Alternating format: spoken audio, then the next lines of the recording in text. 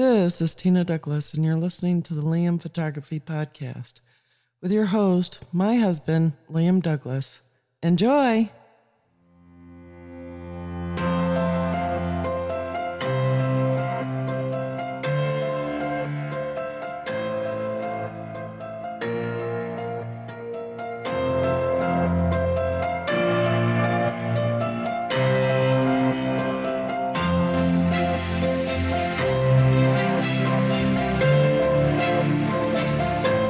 Greetings, everybody. You're listening to the Liam Photography Podcast. I'm your host, Liam Douglas, and this is episode 87.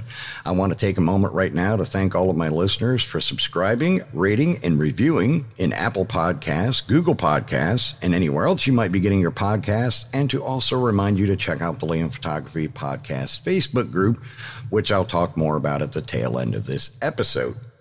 So in this week's episode, I wanted to talk about the possibility of the EOS R5 overheating issues being completely fake. Now, I know what you're thinking as you're listening to this. You're like, is this guy crazy or what? It's all over the internet that the EOS R5 has overheating issues. Well, not exactly. Everybody is being duped, thinking that the R5 has overheating issues, and most people thought it was going to because of the fact that it could shoot 8K video, but it turns out that's not what is actually going on. So this story begins last week when a user on Chinese social media site Baidu broke open their EOS R5 and found that removing an internal battery reset, or a button battery, or watch battery as some people know them, resets the overheating timer, allowing them to go right back to shooting video without any recovery time whatsoever. Now, a Petapixel reader shared the information, but at the time, Petapixel couldn't confirm it, so they didn't run with the story on this until this week, which it is now on their website. So over the last week, members on DP review forums posted the information as well, and then it was also picked up by some famous YouTubers, including Matt Granger and Tony Northrup, who all confirmed using various quote-unquote hacks that the overheating did not actually have anything to do with the heat inside the camera. Some users discovered that if you yank the battery while the camera is still shooting video, it prevents the camera from writing the bogus overheating data to the NVRAM, or non-volatile RAM, and thus you can put the battery back in after 10 seconds and continue shooting video with no waiting or cool down time required. Now, a little bit more on the NVRAM if you're not a tech person like I am. The non-volatile RAM is basically RAM that stores the settings information for your camera, the date and time, your configurations as far as ISO, aperture, shutter speed, all of that. So when you power down your camera and then power it back up the next time, all of your settings and the time and date remain intact. Now, the NVRAM is maintained by a small button battery somewhere inside the camera, just like in a computer, whether it's PC or Mac. They have a button battery as well. That's what they're most commonly known as. The more frequently used ones today are more like the size of a quarter.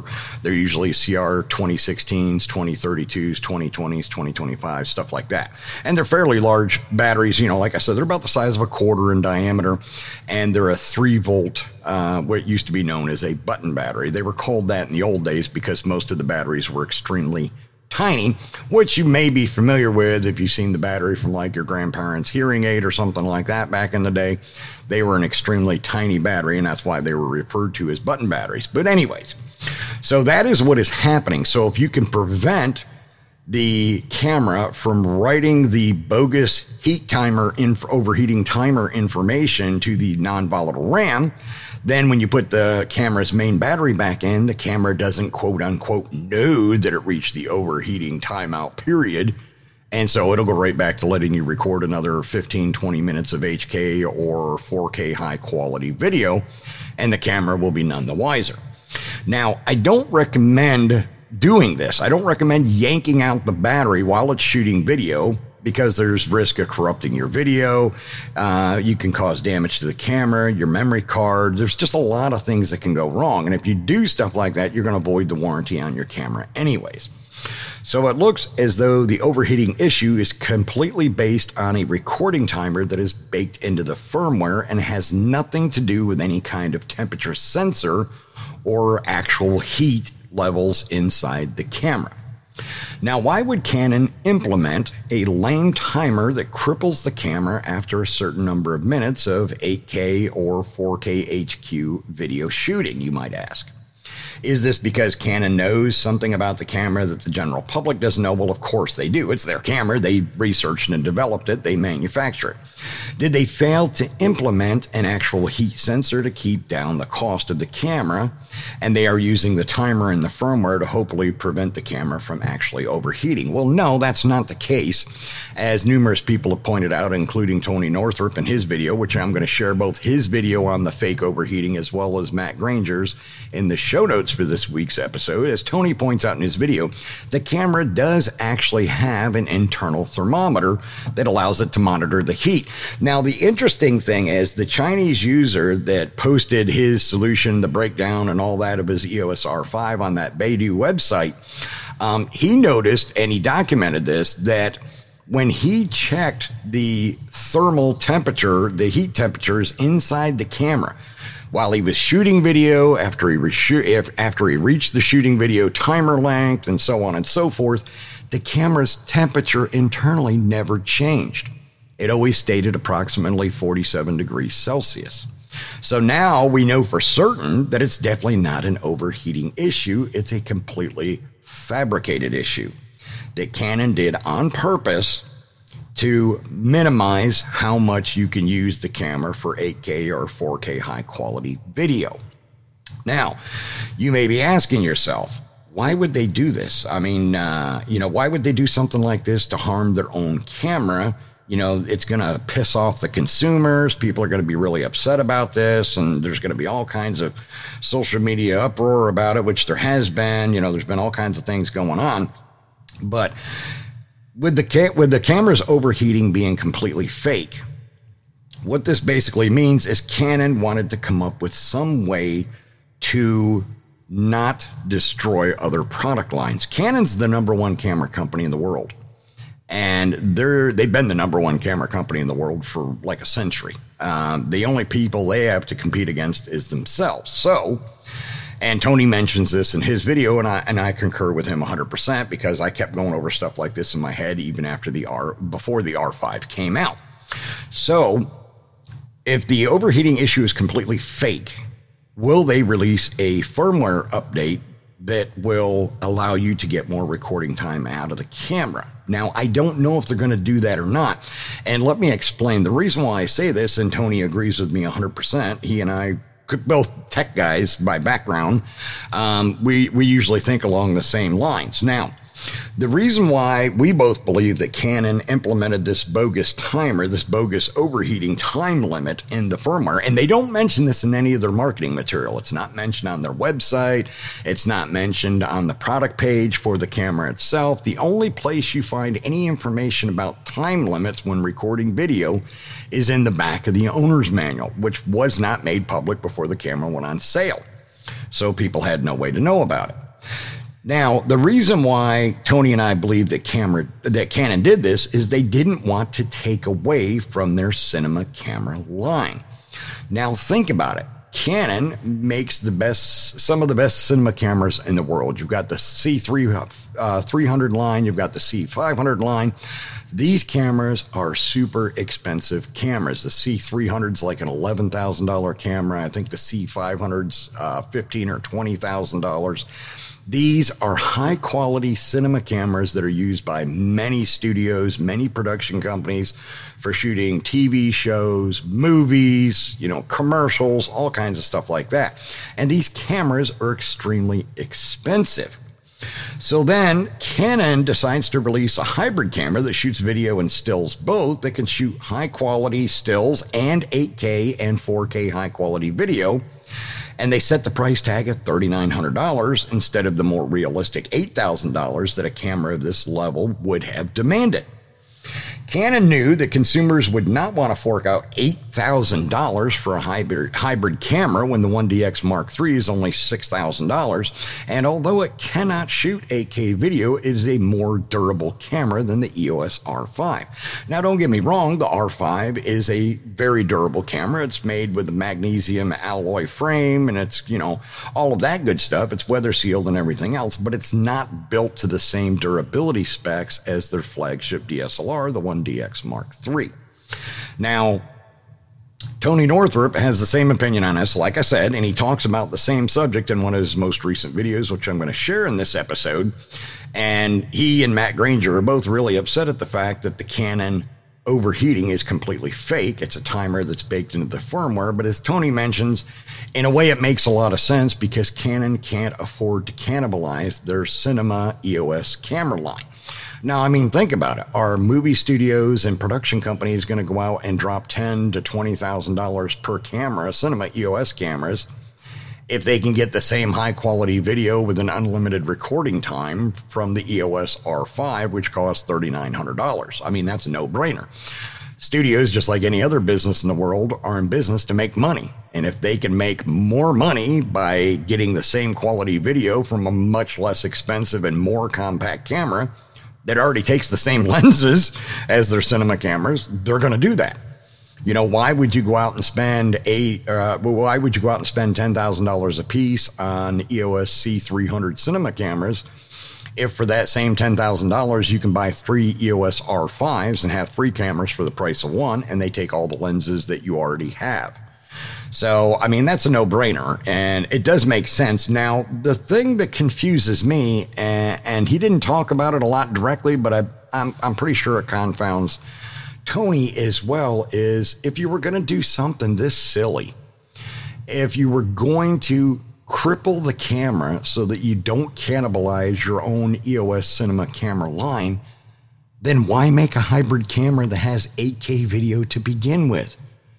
Your average user doesn't give a rat's butt about 8K video. They're perfectly happy with 1080p or 4K up to 120 frames or 240 frames a second for super slow motion, and they'd be perfectly happy. So why did Canon feel that they needed to come out with an 8K video camera, hybrid camera that shoots stills and video, and then cripple the crap out of it and piss all their consumers off? I don't understand this. And if you remember in the previous episode where I talked about the EOS R5 overheating issue, before we knew that it was completely fake, you remember that I said I was totally baffled that Canon would put a camera on the market that has overheating issues, especially after all the crap that Sony got for doing it with, their first full frame 4K video mirrorless camera that could do video and stills both. Sony got crucified over it. Now, of course, people still buy their cameras because they've got all the issues fleshed out. Their newer cameras have air vents to help cool them, help dissipate the heat, and so on and so forth. But I was baffled as why Canon would put a camera on the market with the same overheating issue that Sony had and was crucified for. But it turns out they didn't. They just made the camera way too good and then decided to cripple it with bogus timers baked into the firmware that force you to only be able to shoot for anywhere from 2 minutes to 20 minutes in HK video. And then you have to let the camera sit for upwards of 2 hours before you can shoot your next 2 to 20 minute clip of 8K video, which is just really stupid. I mean, why not just release the EOS R5 with 4K full frame up to 240p or 120p and call it a day? That would make a lot more sense, and they could have sold the camera at a more competitive price to Sony's. Because then they could have said, hey, we got this camera that's got dual card slots. It's got 4K full frame video with no cropping, no overheating issues, and it can shoot 20 frames a second. And we're going to price it, $200 more than the Sony model. It would have been flying off the shelves regardless. So why they felt compelled to put 8K video in a hybrid camera when nobody really needs it, nobody wants it, but of course when they buy it, they're pissed off because it doesn't work because, if you're going to buy something top of the line, even if you're never going to use its highest end features, you're still going to be pissed off if you shell out a lot of money for the item and then the highest end features don't actually frickin' work.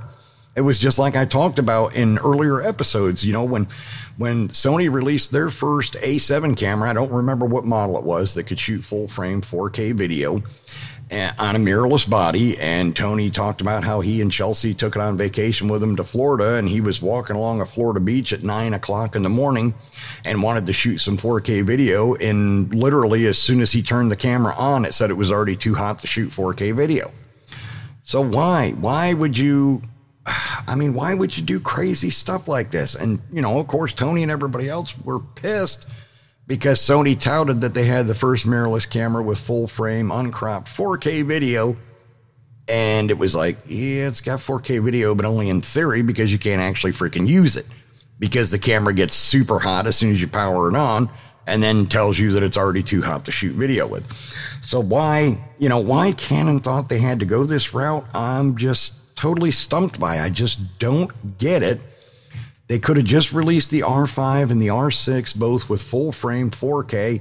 Say, give the R6, 120p maximum, and give the R5 240. Put a couple of other bells and whistles in the R5 to make it the more higher end model, like GPS, which they didn't put in either body and confuses the hell out of me. They could have easily done that, and they could have sold the camera for less money. They could have sold it for $3,200 or $3,300, been more in line with Sony. And I mean, the big thing they could have done is they could have made the R5 a direct competitor for the A9, Sony's A9 Mark II, which in many ways, the R5 is a direct competitor for the A9. It can shoot better video. It's got just as many or more frames per second than the A9. And according to Jared Pullen from Frono's Photos and others, the iDetect autofocus is pretty much as good, if not a little bit better than Sony's. So Canon's already passed them in the iDetect autofocus capabilities with their mirrorless cameras. And Canon's been in the game for less than 2 years, just like I predicted from the beginning when the first mirrorless full frame cameras were announced in late 2018 from Canon and Nikon. I told everybody, and if you've listened to this show, you know, because I've beaten that to death, that I kept saying it would only take Canon 18 to 24 months to catch up and pass Sony, who had a 5-year head start, and I was 100% right. Because the R5 and R6 were officially announced in July. That was, 19 months after the EOS R, and R was announced in late 2018. So I was right within that time frame. So I'm just, like I said, I'm still confused as to why they decided to go this crazy route with the R5, throw the 8K video in there, throw the 4K high quality video mode in there, and then cripple it with arbitrary timers that are baked into the firmware. It doesn't make a whole lot of sense to me.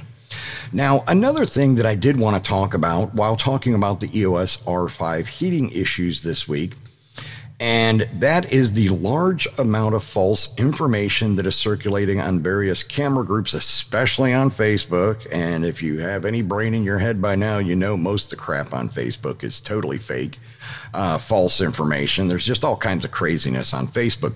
But there's a lot of users on Facebook claiming that the EOS R5 even overheats when shooting stills. This is completely false.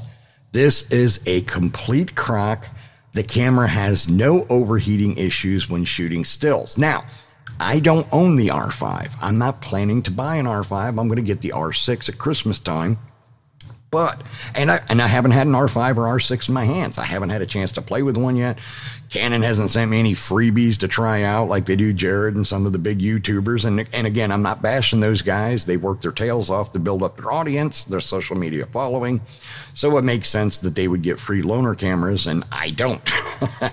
But I do follow the faux blogger faux bloggrapher website, I should say, faux bloggrapher, the flowbloggrapher.com.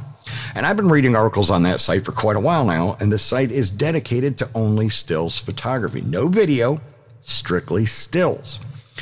And given that the owner of the site has had the EOS R5 since it first came out and has been shooting stills with it for months, and he reports there are absolutely no overheating issues at all during stills use, I believe him. I'm going to take his word for it because he has a good reputation. His site is highly reputable, and that's all he does is stills, articles, stories, videos, posts, stuff like that. That's all he talks about. And actually, I don't know if he posts any videos at all because he doesn't really do video work.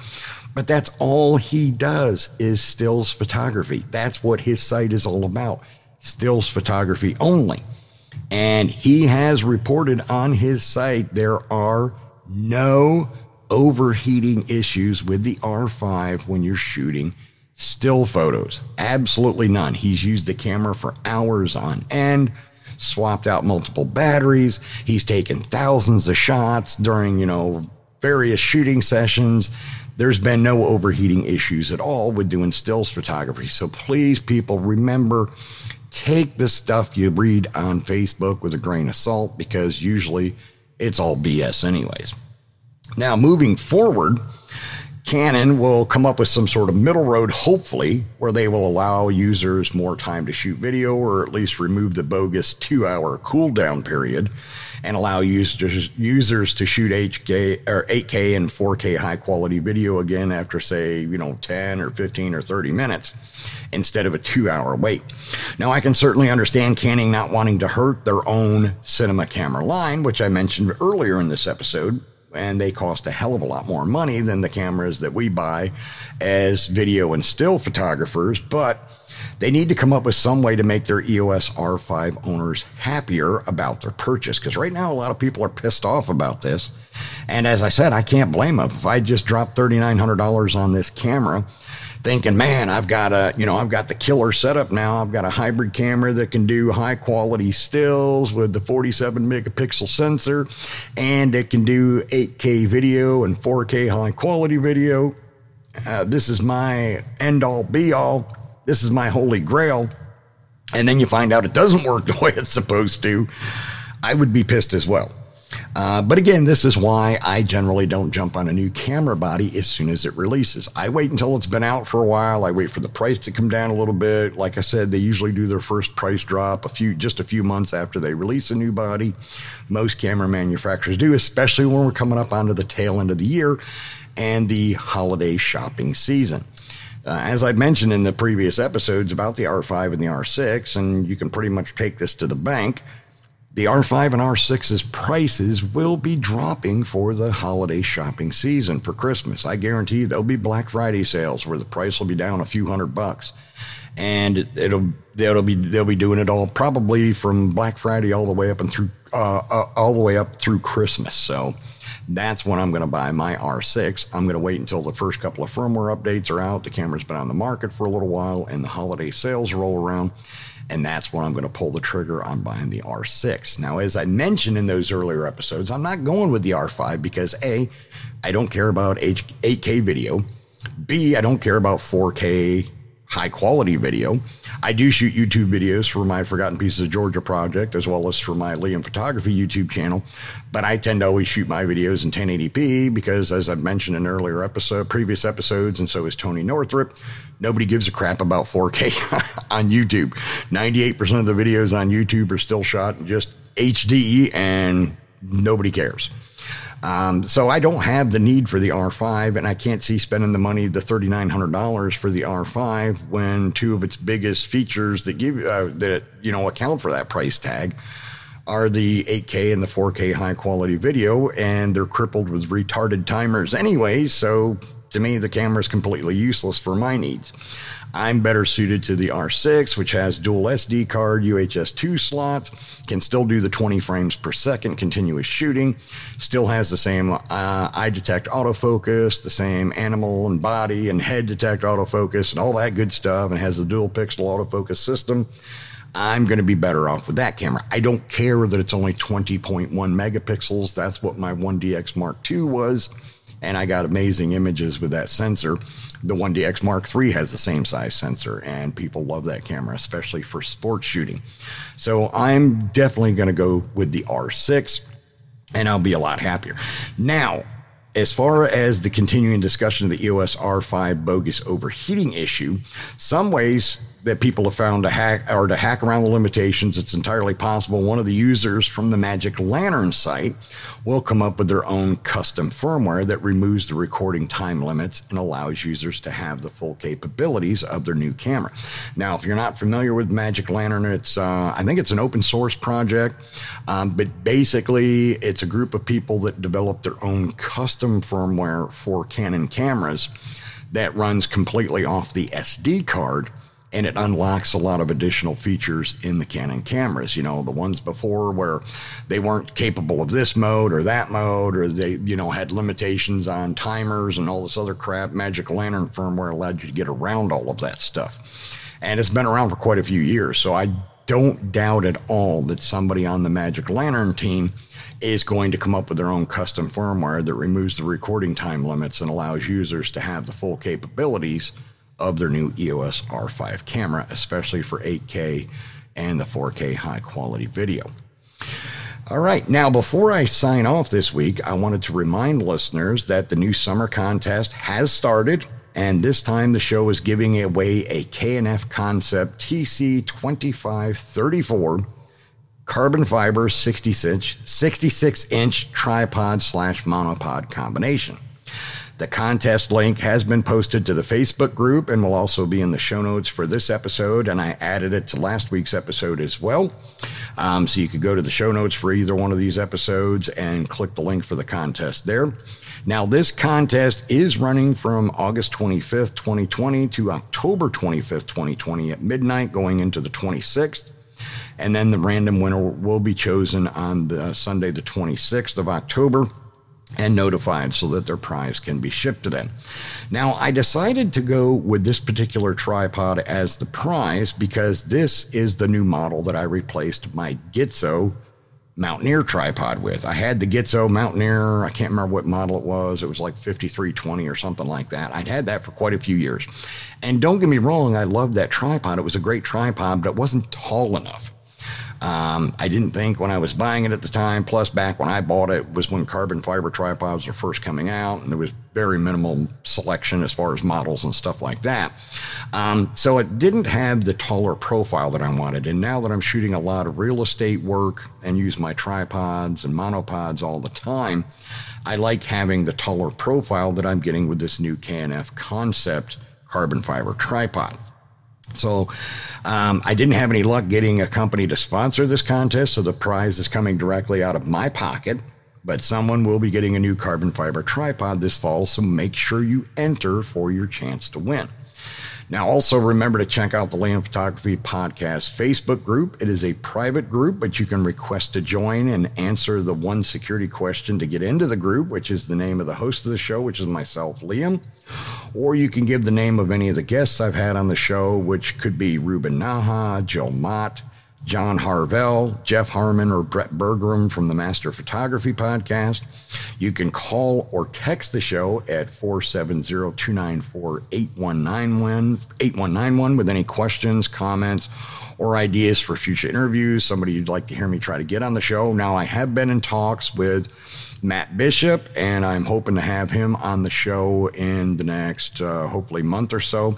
I've talked to him a little bit on Facebook. We need to circle back up and see if we can get our schedules to mesh up because he lives in Italy, but he is a fantastic photographer, and he's a great guy. He makes a great guest for podcasts, so I'm hoping to get him on the show in the very near future. Now, as well, you can also email the show at liam@liamphotographypodcast.com. All right, I want to thank you again for listening, and I will see you all again in another 7 days for episode 88.